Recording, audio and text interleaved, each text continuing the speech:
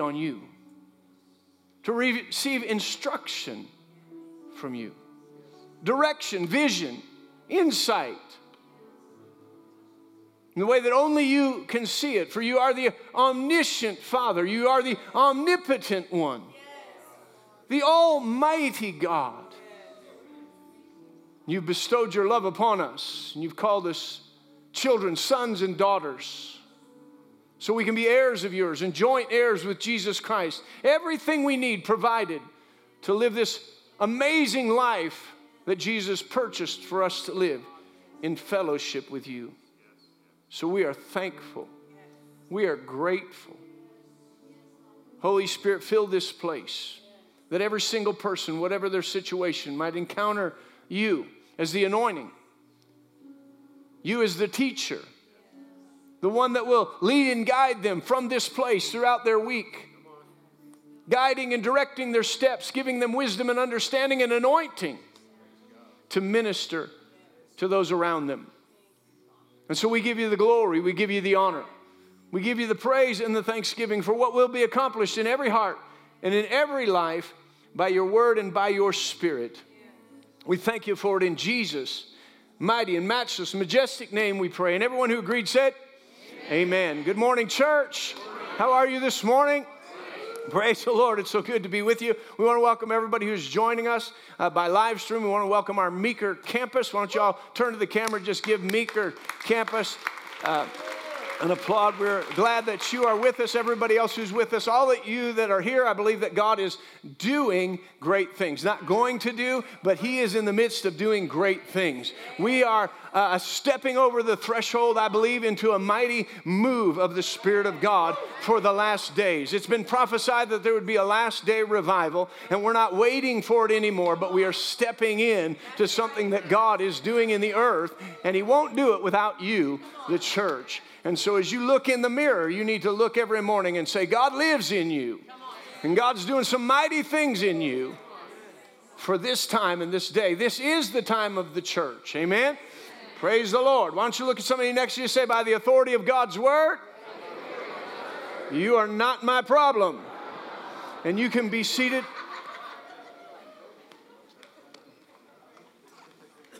Praise the Lord. We are so grateful, so thankful. I'm always amazed. I don't know where Alan, who he calls. To the best of my memory, I have never seen that picture of me ever. I think Alan took a picture of himself with his little puppy and photoshopped my head on there. We've known Alan and Jan for a long time. I've known Alan since I was just a kid, bat boying for his team. He played for my dad when he was, I think, 10 or 11, something like that. And so when they came here, Alan and Jan came here, we were looking at each other and said, I think I know you, and found out we came from the same town, and all that history goes back. But I love his sense of humor, and he always comes up with something new, and praise the Lord. We're just so thankful for all of you and people like that, and Bucky and Jan and Ed and Donna and Dan and Karen, and I'm going to miss somebody, and I apologize for that. I'm looking around, and it always happens. But for all of you that have been here, for New Creation Church, really, those that I named, almost 40 years, some of you 30 years with Tasha and I. Some of you, it might just be a year, but we're as thankful for you as we are for anyone, because God is still moving. And He's still growing the church and growing the body, and so we're really deeply thankful. We could not have done what we have done without you, without our staff, without our leaders, and without each and every one of you coming and adding your supply. Our vision is every member in their place, and it's so important as people find their place, because there's a supernatural supply that really you can't say, you know what, they don't need me this Sunday, I'll just go do my own thing. But every Sunday there's a supply that comes together. And it really adds to what God is doing. And the Bible says that if we really understand what Jesus Christ did, we don't only have fellowship with the Father and the Son, but we have fellowship with one another. We have deep fellowship with one another. Something supernatural is going on, that the blood of Jesus is moving to cleanse us all from sin. There's something that goes on in the church when we understand we're not just coming, it's not a social event. We're coming, we're adding a supply, we're knit together as a body, and the life-giving flow of that blood begins to move and clean out what would break down the body and begin to wipe it out and bring the life of God that strengthens each one of us and the body. And so, we couldn't have done it without you. I mean, this time comes, you appreciate us at this time of year, and truly humbled. I generally don't know what to say because I know who I am, and without the grace of God and without you all, we could have never made it and accomplished what we've accomplished. We have much left to accomplish, and without this young lady over here, I definitely couldn't have done anything. She is a support. She is a gift from God, not just to me, but to you. And the anointing on her life is powerful and increasing.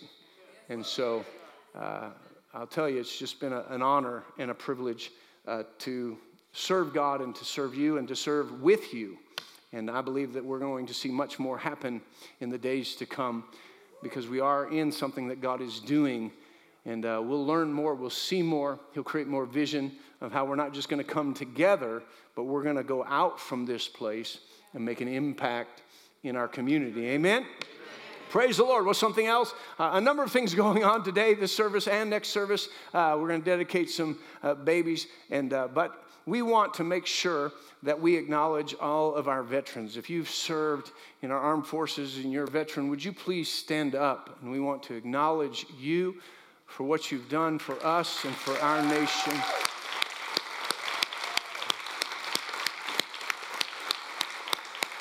We appreciate you so much. Glory to God. Cannot express enough how much it means to us. The Bible says that greater love has no one than this, and that they would lay down their life for their friends. And you all stepped out and put your life on the line for people that you didn't even know. You basically called the friends, our Americans, and even others, you called them friend by going and serving and putting your life on the line. And the families of each and every one put their life out there as you went out to serve our nation. And so we're so glad that you're here, so glad for your service, and thankful for your service to our nation. We appreciate you and we honor you. Amen. Praise the Lord. Well, open your Bibles to Romans, the 5th chapter. I want to take just a few moments to continue on in the series of messages that we've been talking about, PPE, patience, perseverance, and endurance. And they're all connected in some way and moving in that direction. We are talking about perseverance right now in this particular time and season. I'll try not to review too much stuff so we can get into what we want to talk about today. But as we look at it again, remember that just how we're putting it together, patience, the Bible says in James chapter 1, it says, count it all joy, brethren, when temptings, testings, and trials come your way. The trying of your faith works patience. And let patience have its perfect work, that you might be complete and entire, lacking nothing. So in the midst of a test of your faith, patience is something that is working a perfection or a fullness or a completeness of your faith. So when you come out of that trial of your faith, you have worked your faith, you have applied your faith in that test to come out the other side believing God. Now, if you've ever, just any of us, we've gone through trials that we didn't come out the other side believing God. We came out going, my God, why did that even happen? My God, where were you when that happened? But it didn't mean he wasn't there. It just meant we failed that test. And so when the test comes, what we do is we begin to go into the Word. We meditate on the Word. As Alan said, there's not anything that you're going through that the Word does not address. It addresses how you work through offense. It addresses how you heal wounds. It addresses how, if there's sickness in your body, your financial condition, your mental, emotional state. It addresses all of it. And there's scripture that God has said what he's done in Christ Jesus for you. And so as we meditate on that word, we begin to praise him and we begin to thank him for that. We begin to declare it out of our own mouth. We find a place to begin to serve, to focus on him and others. We find a place where we're not surrounded by people who remind us of that and continue to inflict those things, but people who support where we're going with God. And that builds our faith. And we come out the other side more complete, more believing God. But as we come out the other side, there are other things that will come. There's other things that will take place. It's not a one and done situation. We'd love it if it was one and done. I went through a test. I got by it through faith. One and done. Praise the Lord. I've been perfected. Now I'm good. But it's not a one and done. And so this aspect of perseverance is incredibly important to us. Because just as patience is completing and working our faith, once we have faith in God, we're going to go through situations that applying that faith is going to be vitally important. So we run into things where we need to apply our faith, but if we haven't built our faith, we haven't utilized our faith in a smaller test, then we're not going to apply it for a length of time and persevere in faith to get to the other side. As we're building our faith, as our faith is being tested, we're getting into the Word of God. What does faith in the Word of God do? It begins to create vision. It begins to create who you are in Christ, what God has planned for you, the possibilities that before knowing Him and understanding what He's done were impossible, but now He shows you possibilities that take place. He shows you that He's able to do exceedingly, abundantly, above all that we ask or think. He shows you that you're a new creation in Christ Jesus, that the old things have passed away and everything has become new. So you don't have to live the old kind of life based on the old rules and the law, but now we live by grace and mercy. We live by faith in the Son of God. And so it creates a whole new vision of where we're going. But we don't just get there with a magic wand. We get there by putting one foot in front of the other every single day. By dealing with every situation and saying, whatever it takes, I'm in it till the end. But as the Apostle Paul said, I've run my race and I've finished my course. He didn't say I ran and quit in the middle. He said, no matter what, I've fought the good fight of faith. And I've finished my race. So there's a fight of faith, but there's also a finishing that gets done. And so in this place of perseverance, there's something that's happening that's developing character on the inside of us that's very important. So Romans chapter 5. We've looked at this. He says, therefore, having been justified by faith, we have peace with God through our Lord Jesus Christ, through whom also we have access by faith into this grace in which we stand. And we rejoice in the hope of the glory of God. And not only that, but we also glory in tribulation or troubles, knowing that tribulation produces perseverance, perseverance, character, character, hope. Now, hope does not disappoint because the love of God has been poured out in our hearts by the Holy Spirit who is from God. Beginning to end, faith works by love. Everything that we do works by love. He says, listen, when we have perseverance, and that perseverance creates a character in us, now that we have godly character developed, it creates hope. You know, we live in a hopeless society. When you talk to people, many people have no hope. They listen to the news, they listen to the media, they look at their marriage, they look at their finances, and they have no hope.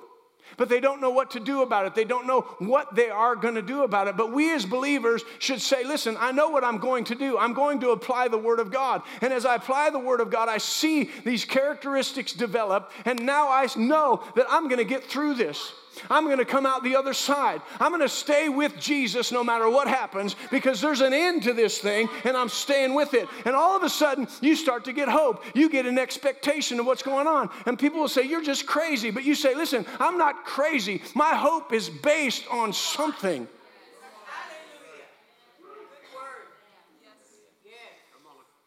My hope is built on nothing less than Jesus Christ and His righteousness. Right? So my expectation comes because of what Jesus did. And I'm no longer just a sinner struggling with sin, but I've been made the righteousness of God in Christ Jesus. And in that right relationship, my whole nature is being changed. I'm being conformed to the image of Him who created Him. And I'm not going to quit until that takes place. In Galatians chapter 5, Paul said this. He said, I labor like a mother in birth pains until Christ is formed in you. See, we didn't get born again. We didn't receive Jesus to just stay the same old kind of person till we die in all that mess, all the mess we were in our life, just kind of get by, go to church, and then go to heaven and say, that's it. No, we got born of the Spirit of God, a brand new life on the inside of us.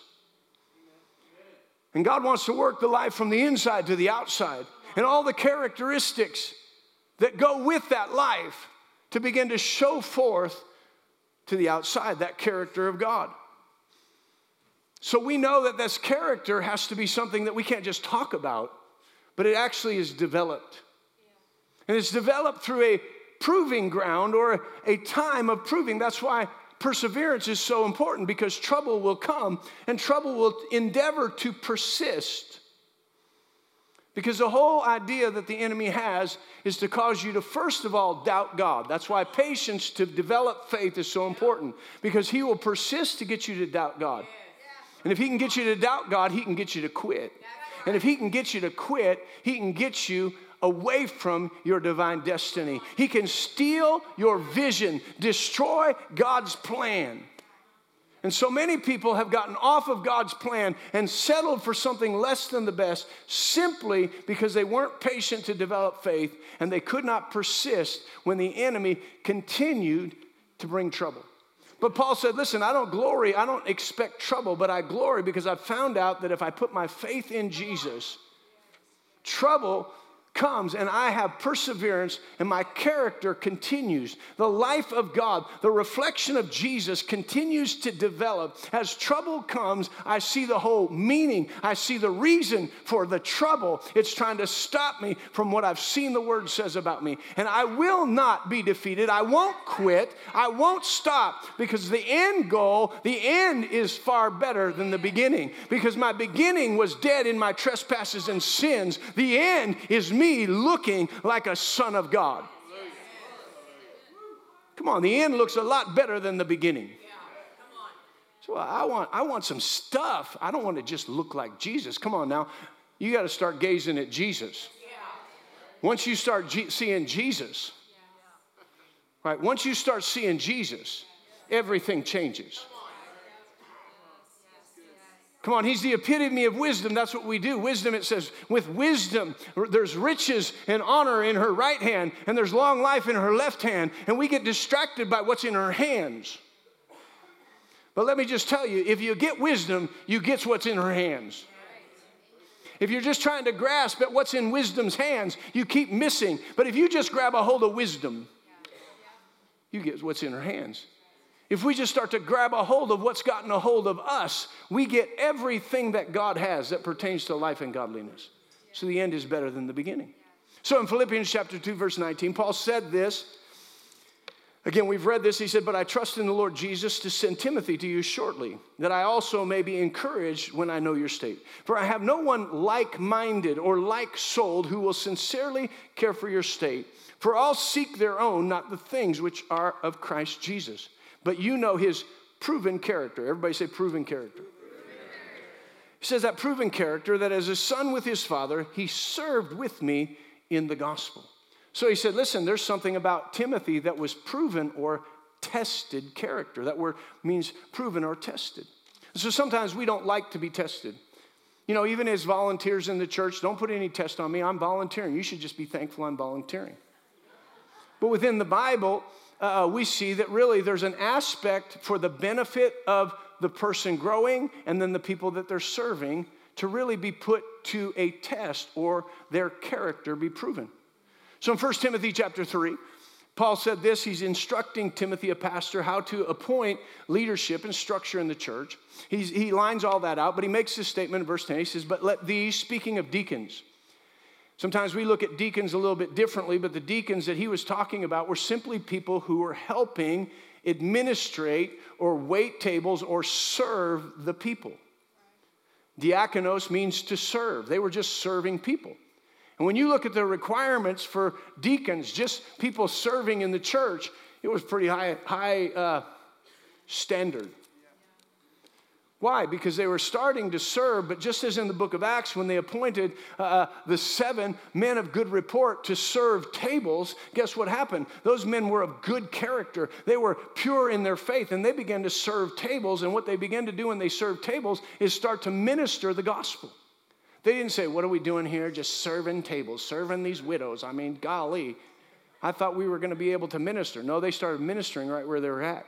Stephen started getting people born again, so they drug him out and said, what are you doing teaching this gospel of Jesus Christ? And they stoned him to death. And when they stoned him to death, he looked up and he saw Jesus standing at the right hand of the Father. Whew! I mean, he got Jesus' attention. Philip started out just waiting tables, serving people, but he had a great character. He developed character, and he went out to Samaria, won a whole city to Jesus Christ. But he didn't start out winning cities. He started out as a deacon. He started out as a servant. And so he says of these, Paul says of these, he said, but let these also first be tested. Let them serve as deacons, being found blameless. He said there's something here, we can say that we have character, we can say that we really have developed things, but it really takes a time of being with people. Come on. And not just people you like. Come on. That's the wonder of the body. You all are so different. If we went from this end to this end, your background, your upbringing, your gender, your giftings, your callings, what's happened to you through life is so different. And God said it's such a wonder that we could bring all of you together and fit you together and actually make it work. Because we're developing the love of God. And for you to see things in people that otherwise you'd not see because of their personality, but because they're in Christ, you see something that God is doing, not what the world has done to them, but what Christ is doing in them. And we begin to see if he's doing it in them and he's doing it in me, he's linking something together. So really we're in this place of a proving ground, and we're going through time to have our character proven and tempered and tested. So that when real adversity comes, not just some trouble, real adversity, we know how to endure till the end. Jesus talks about the end times and the things that will happen, and he says, but he who endures clear to the end will receive the crown of life, will receive that white robe. He talks about how all that, he's looking for people developing the character that it takes to move and endure till the end, not fall off just because somebody said something or it didn't work out how we thought it was going to work out. But when it's not working out how we thought it would work out, we get back in to see what God said about it. And we begin to renew our faith and say, I can stick with it, because if God said it, he's able to perform it. And if he said it, he is faithful to complete it. So I can stick with it. And that's what perseverance is. It's sticking with it. And if you got born again, he started something in you that he plans on finishing, and he'll be faithful to finish it if you and I stick with it. And so perseverance is that aspect of sticking with it.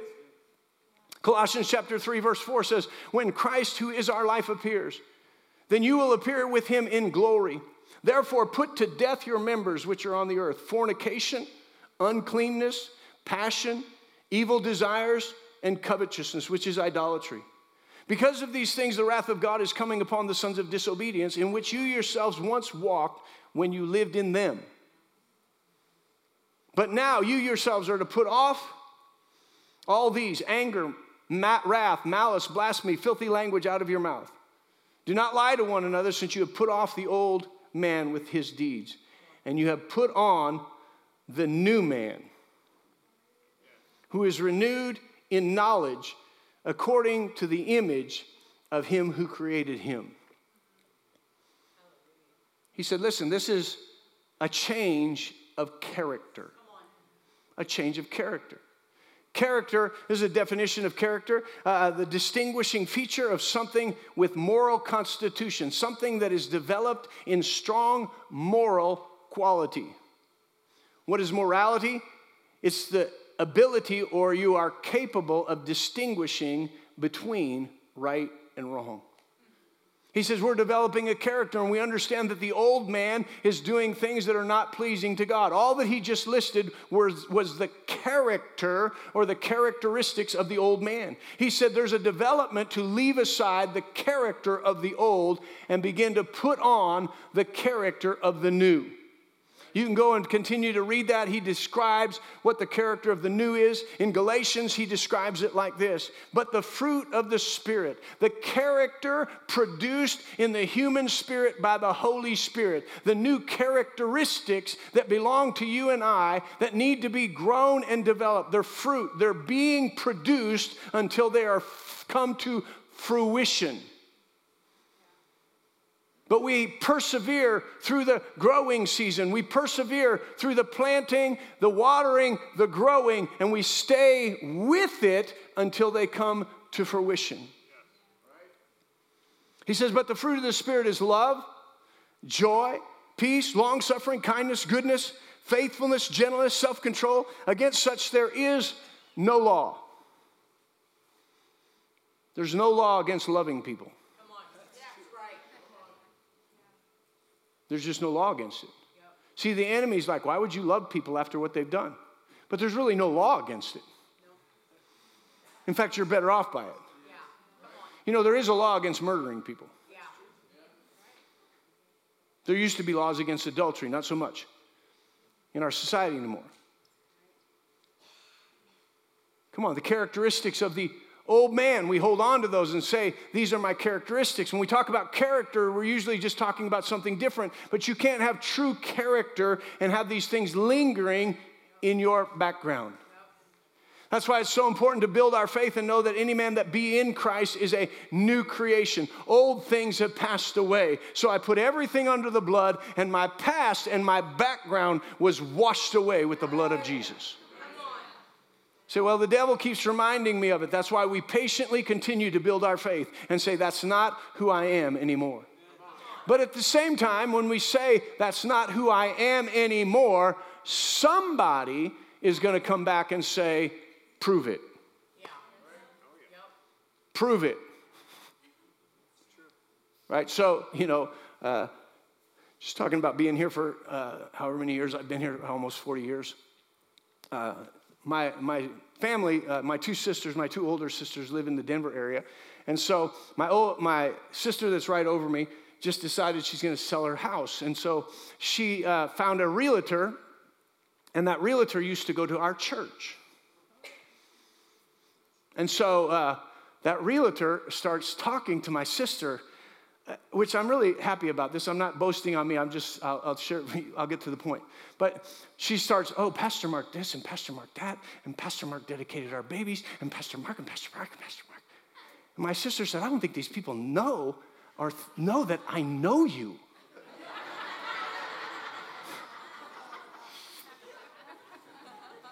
And they don't know that I know you when. And I said, but you haven't been around me because what you know about me isn't really who I am, so you should listen to them.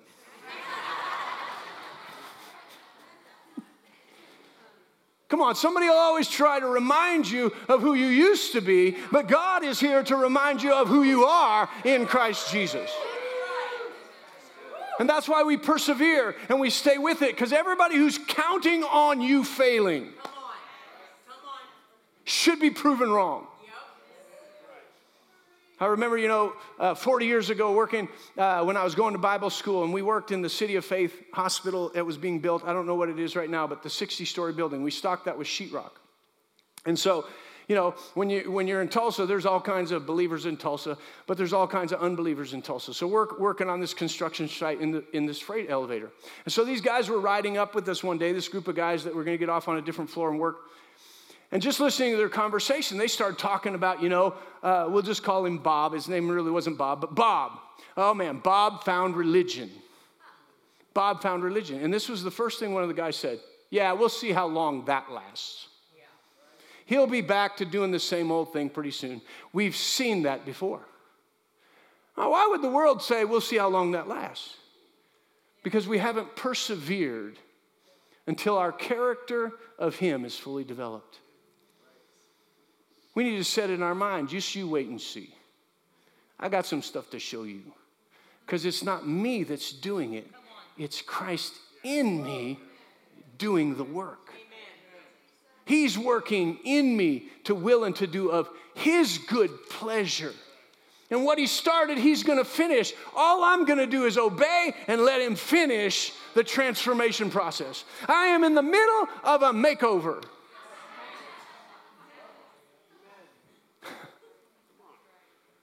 Come on, when you show up somewhere at that family reunion, when you show up with those people you grew up with, and you said, just a moment, pull the truck in front of here and show who I used to be. Now, let's pull that thing aside and go, and have them say, oh my God, what happened to you?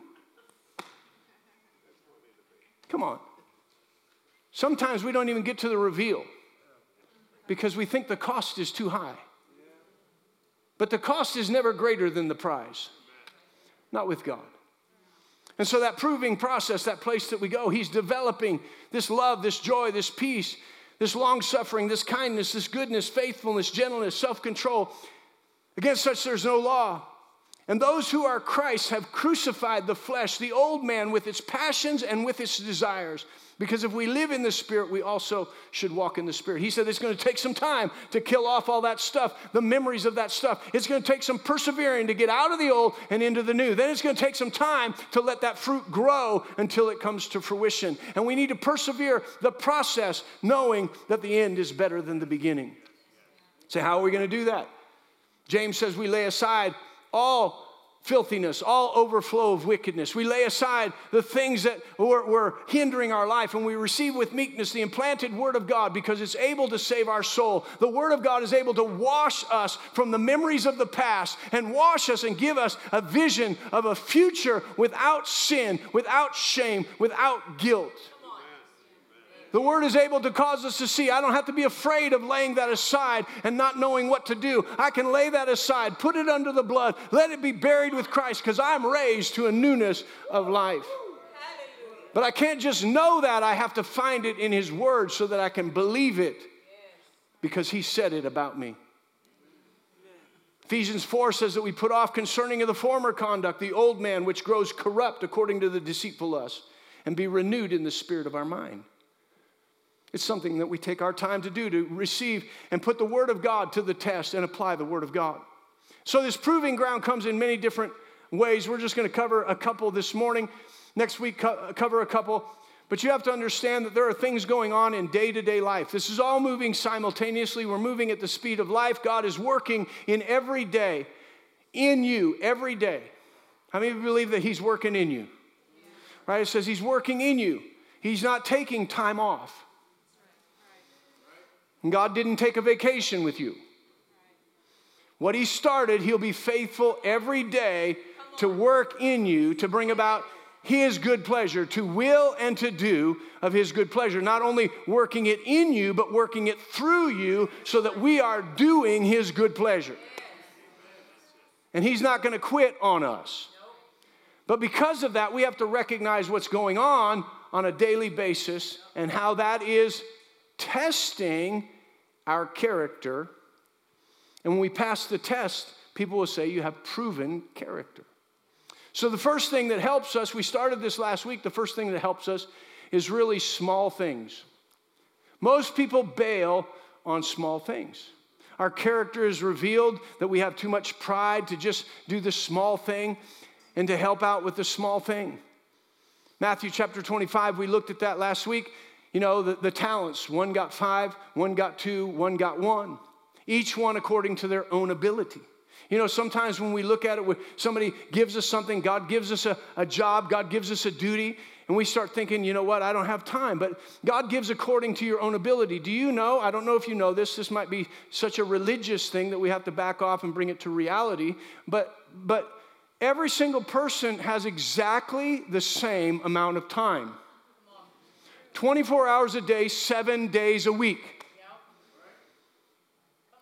Alan didn't get 28 hours a day, and that's why he gets so much more done than everybody else.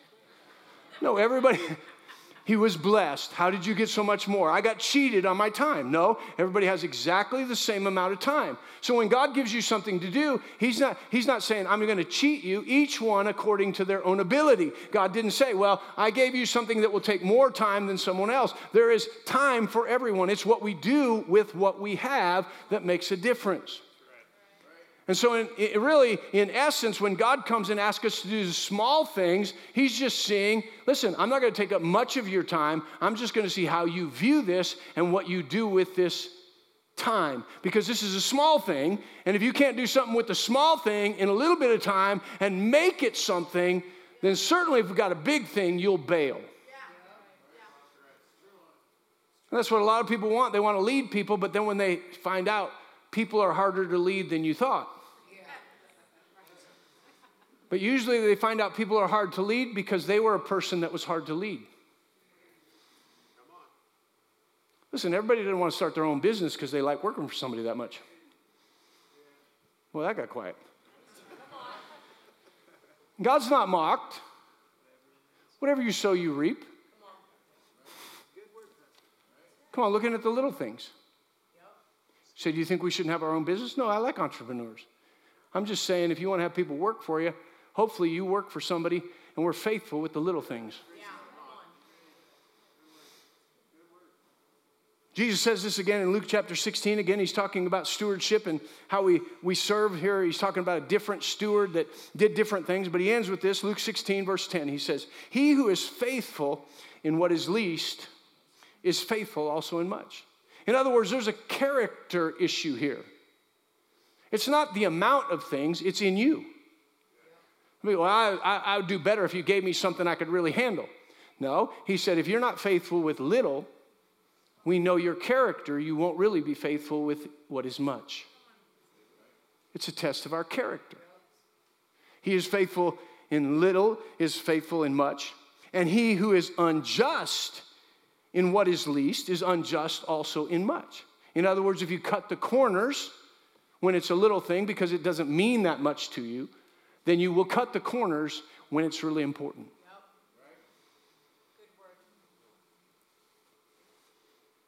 Therefore, if you have not been faithful in unrighteous mammon, if you've not been faithful with money,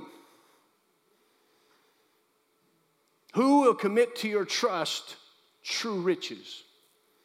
See, we spend all of our time, and I understand this, laboring. Just as Alan, he referred to Matthew chapter 6. Why are you worried and laboring and spending all your time just trying to make money? Put a roof over your head, clothes on your... Don't you understand who I am and what I can do for you? But see, we put all of our priority on that, and he says, listen, that's a little thing. Working and managing your money is a little thing. He said, if you can prove that you can do that, I've got some real riches that I want to put in your hands. He said, money's one thing, people are another. Right? So John, he's standing here, he can tell you. I think he really got it. Well, we kind of worked a lot to bring it. But, you know, he's our maintenance guy. The lawns look great around here, don't they? And so he's got it. Go ahead and you can give him a hand. That would be good. So Todd's here somewhere. Where are you, Todd? There he is, right behind John, our maintenance guys. But John, we really talked about it a lot. I've talked about all the maintenance guys. He passes it on now. I find out he passes it to them. Zane's got it. But, you know, when they start saying, you know what, I'm in ministry. I want to be in ministry. We start taking care of the lawn. And I'm like, man, you see that piece of grass, that patch? It's dying. And they're looking at it. I said, well, it ain't dead yet, but it's dying. Because grass gets a tint to it. It's like a dark green, not a good green, not a bluegrass green, like a black green, right before it turns brown. And you can save it in a heartbeat if you water it. And they look and they go, okay. Well, I'll check the sprinklers. So turn the sprinklers on. Look, they're working. Turn them off. The grass turns brown and it dies. Anybody check? We check the sprinklers. Well, you don't check the sprinklers just to see if the sprinklers come on. You go over to the sprinkler and you find out if it has a rock in it, so it's spraying like that, oh, this is why this is dead. I'm not giving you a course on lawn care. But I just tell them, if you can't see grass dying, how are you going to see what's going on with people? I don't want to be out here tending to the grass. I don't want to be out here just maintaining the lawn. Well, if you want to be in ministry, there's a lot of parallels between maintaining the grass and maintaining people's lives. Seeing what's going on, knowing what to do, knowing when to cut, when to fertilize, when not to, how to check a sprinkler and there's a clog in it. Who are you going to call? He who's faithful in least will be faithful in much. We think it doesn't even connect. But God is bringing little things into our path. How do we treat those around us? How do we see in marriage and in family? How do we see what we're doing? The little things. We always want to talk about the big things. What's happening? What are we doing? Just the words that we're speaking, the tone that we're speaking, the gifts that we bring, the love that we show in difficult times. What is it that we're doing in the little things that we skip over, and then all of a sudden it's a big issue and we don't know what to do with it? Why? Because we haven't developed our character, because the little things didn't matter. We wanted to get on to something bigger. But he said this test of the little things is incredibly important. Jesus is saying this. Y'all can leave and say, Pastor Mark said it, but Jesus actually said it. He said, who will commit to your trust true riches? And if you have not been faithful, if you have not ever been faithful with what is another man's, who will give you what is your own? If you've not been faithful with what is another man's. You know, there's one thing I can say, and I'm thankful for the grace of God. You know, when I got sent here, God said specifically, so I had a word from God. My faith had been built up. And again, I didn't hear an audible voice. I know sometimes when you say that, people go, I never hear from God. It was just a knowing in my knower. I was asking, what do you want me to do after school? Where do you want me to go? I just had a sense, go to Glenwood Springs. You know, that couple that you met that day? I didn't know them at the time. That couple, yeah, but you remember, God, don't you, that they said that they were hiring somebody else? You remember that, don't you, God? See, sometimes we think God's not paying attention. Just making sure. Now, just to be sure, you heard what they were saying, right? They're not hiring a youth pastor. He said, I know. I want you to go and help them with whatever they need help with. So lots of times that meant stuff I really didn't want to do. And I'm telling you, there's been times when I was on my knees scrubbing the floor in that other building, if you were there. And there was times when I was scrubbing the floor saying, you know, because I heard Jerry Savelle say how he started with Brother Copeland, praying over that floor, declaring everybody whose feet set on this floor is going to get saved, praise the Lord. But there were days when I was scrubbing the floor going, God, I don't know what's going on here. I went to Bible school. You said you called me into the ministry, and I see no ministry going on here. I see me doing slave labor. Just saying. It'd be easy for me to say I did it perfect. I had to come back to Jerry Savelle and say, if it worked for him, God, and that you told me a similar thing, then it'll work for me. I got to get my attitude straightened out about these little things. That's why it probably took 10 years. Had to work through some attitudes. But getting the attitude right and sticking with it. So this is what Pastor Craig said. He said, he says it a lot. It cracks me up still. He said, so Mark came and said he was supposed to be here. And he stuck with it, and he stuck with it, and he stuck with it, and now he's stuck with it.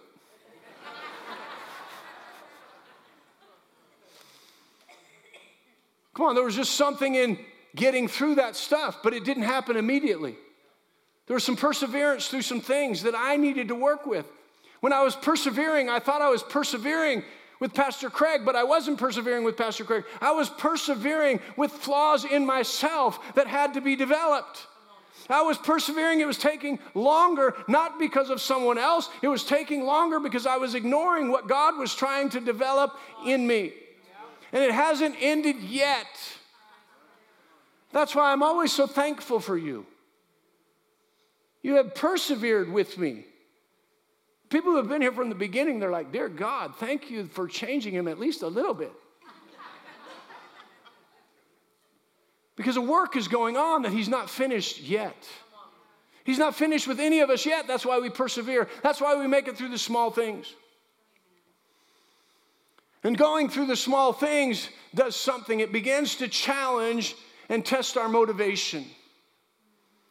Your motivation is part of your character that tells you why you do what you do. Because many times we don't have proper motive in what we do. And if we really begin to look at the motivation that we should have in our life and understand what it is, we could look at 1 Corinthians chapter 13. Starting in verse 1, it says, though I speak with the tongues of men and of angels, but have not love, I become a sounding brass or a clanging cymbal.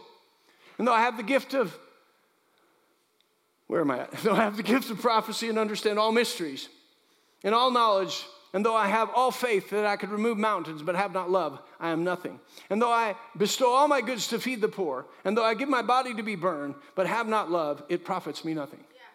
Now listen, if you went through this whole list of things about communication, about your giftings in God, and about giving your life up, you would immediately go, those people love people.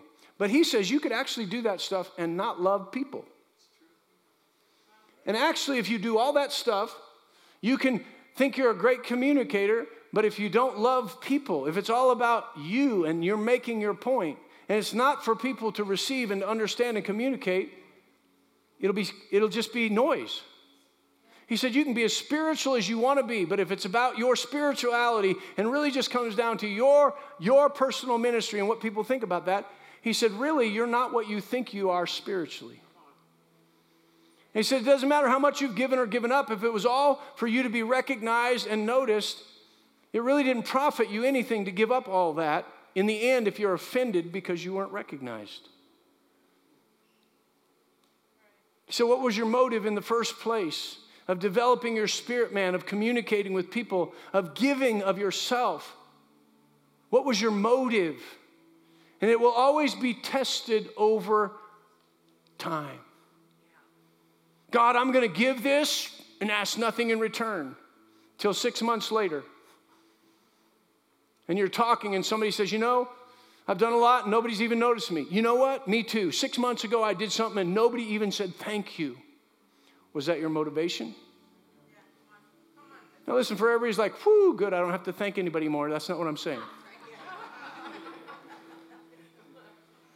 But if our motive is not love, and so the motive test comes to every single person. In Job chapter 1, starting in verse 8, you know, Satan was roaming around the earth and he had to come and check in. Verse 8, it says, then the Lord said to Satan, have you considered my servant Job, that there's none like him in all the earth, a blameless and upright man, one who fears God and shuns evil.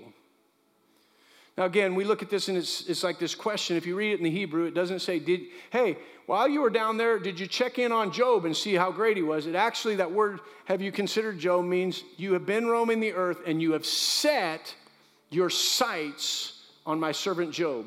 You've set your sights on him. He pulls your attention because he is my servant. He is a righteous man in all of his ways. He's blameless and he's upright. So you've zeroed in on him. And Satan answered and said to the Lord, does Job fear you for nothing? Have you not made a hedge around him, around his household, and around all that he has on every side? You have blessed the work of his hands, and his possessions have increased in the land. But now just stretch out your hand and touch all that he has, and he will surely curse you to your face. What's the devil doing? He's questioning Job's motive. Job only serves you because things are going good. The moment things go bad, he'll curse you. There's times when things will be going good, and there's times that things will be going bad. Paul said, listen, my character has been tested. Philippians chapter 4, he said, I've learned to be abound in many blessings. He said, I've learned to be abased. I've learned to be rich. I've learned to be poor. I've learned to be out and be free. I've learned to be in prison. But I've learned in whatever state I'm in, I'm content knowing that I can do all things through Christ who strengthens me. Paul's motive, he said, was to serve Jesus and to be pleasing to him.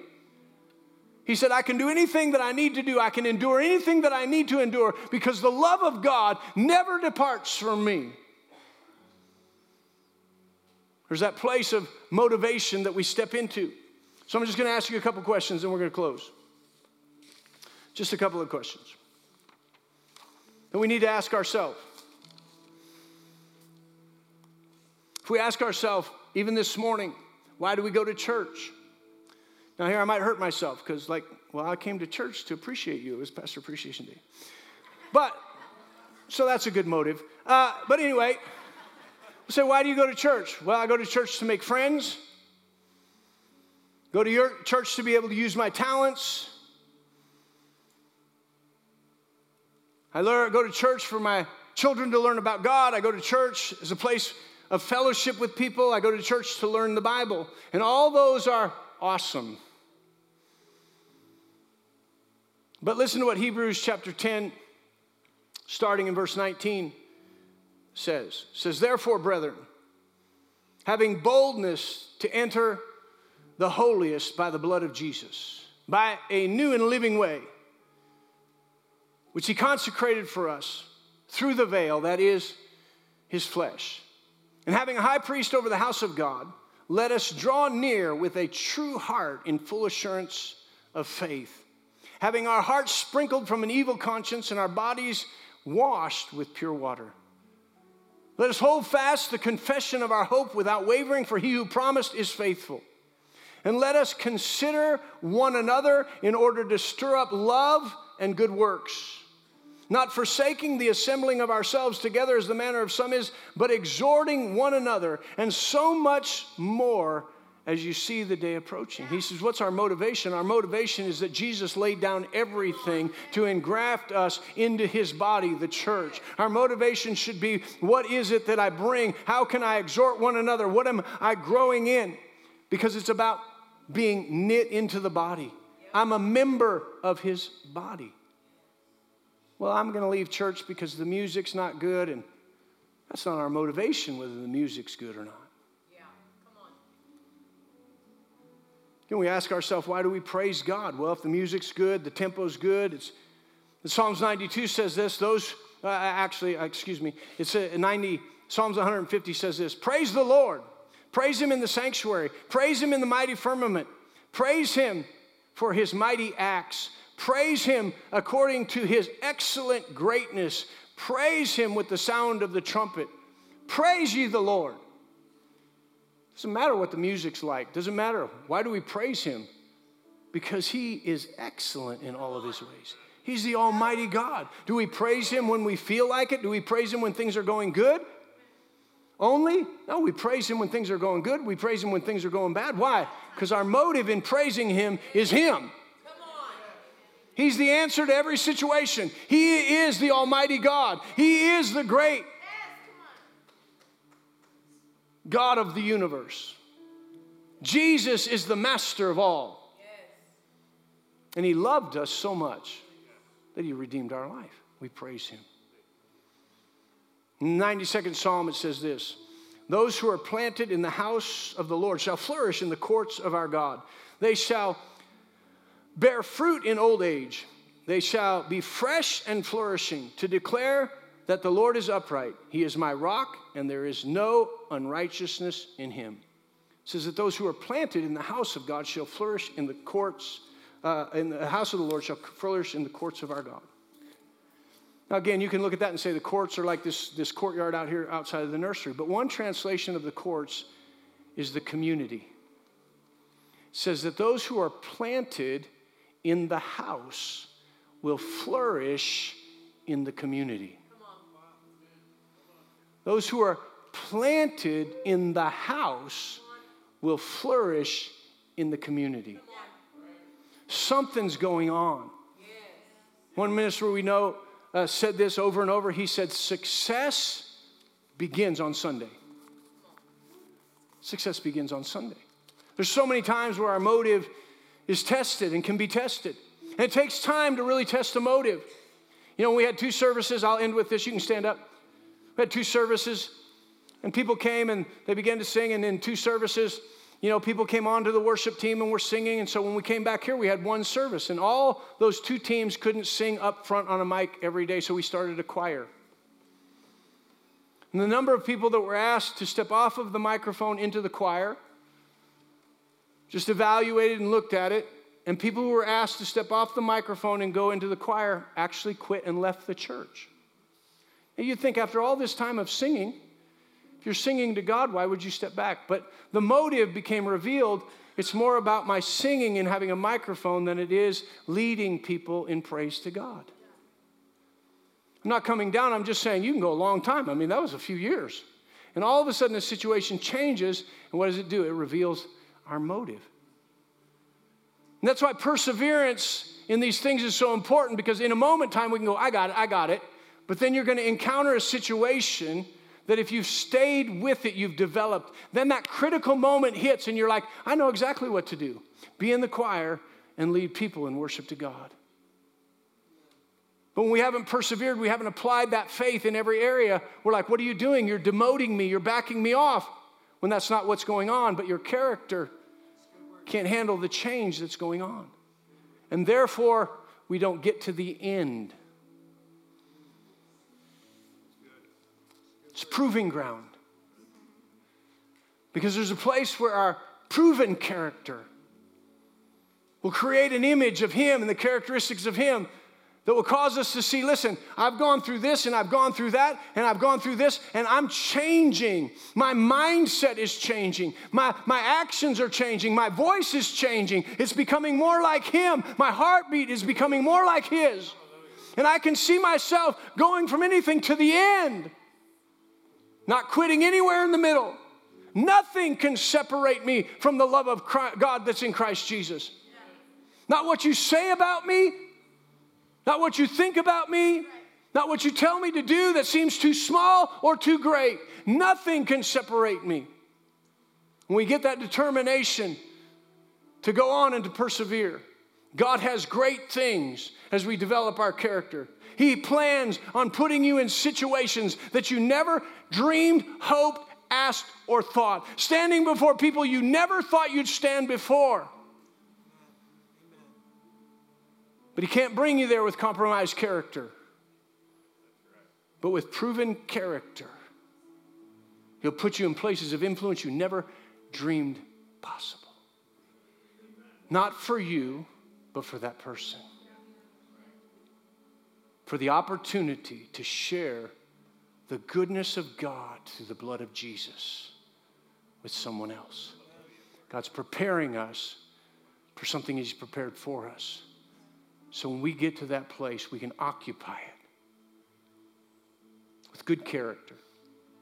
Father, we thank You. We praise You. We magnify and we glorify You. Strengthen us in our inner man with all patience and long-suffering, with great joy. And we might persevere these situations of life in the development of the difficulties. We see character, Your very life and nature, being developed from the inside out, not the outside in. Strengthen each one, I pray, in their inner man by the Holy Spirit of God. Cause them to be rooted and grounded in the love of Christ, knowing that You dwell in their hearts through faith. That in that establishment of a relationship, we might comprehend the depth, the breadth, the height, and the length of Your love. Knowing that we're filled with the fullness of God, all that You are and all that You have. That we might work that from the inside out. Be everything that You've called us to be, that we might be a light to the world around us of Your goodness, Your transforming power to change us from who we were under sin to who You created us to be in righteousness, in holiness, in a son-daughter relationship with You. We thank you for it. In Jesus' name, amen. Say this as we go. What God did in Christ Jesus far exceeds any damage done to me by Adam's fall. You can be dismissed. Make it a great day.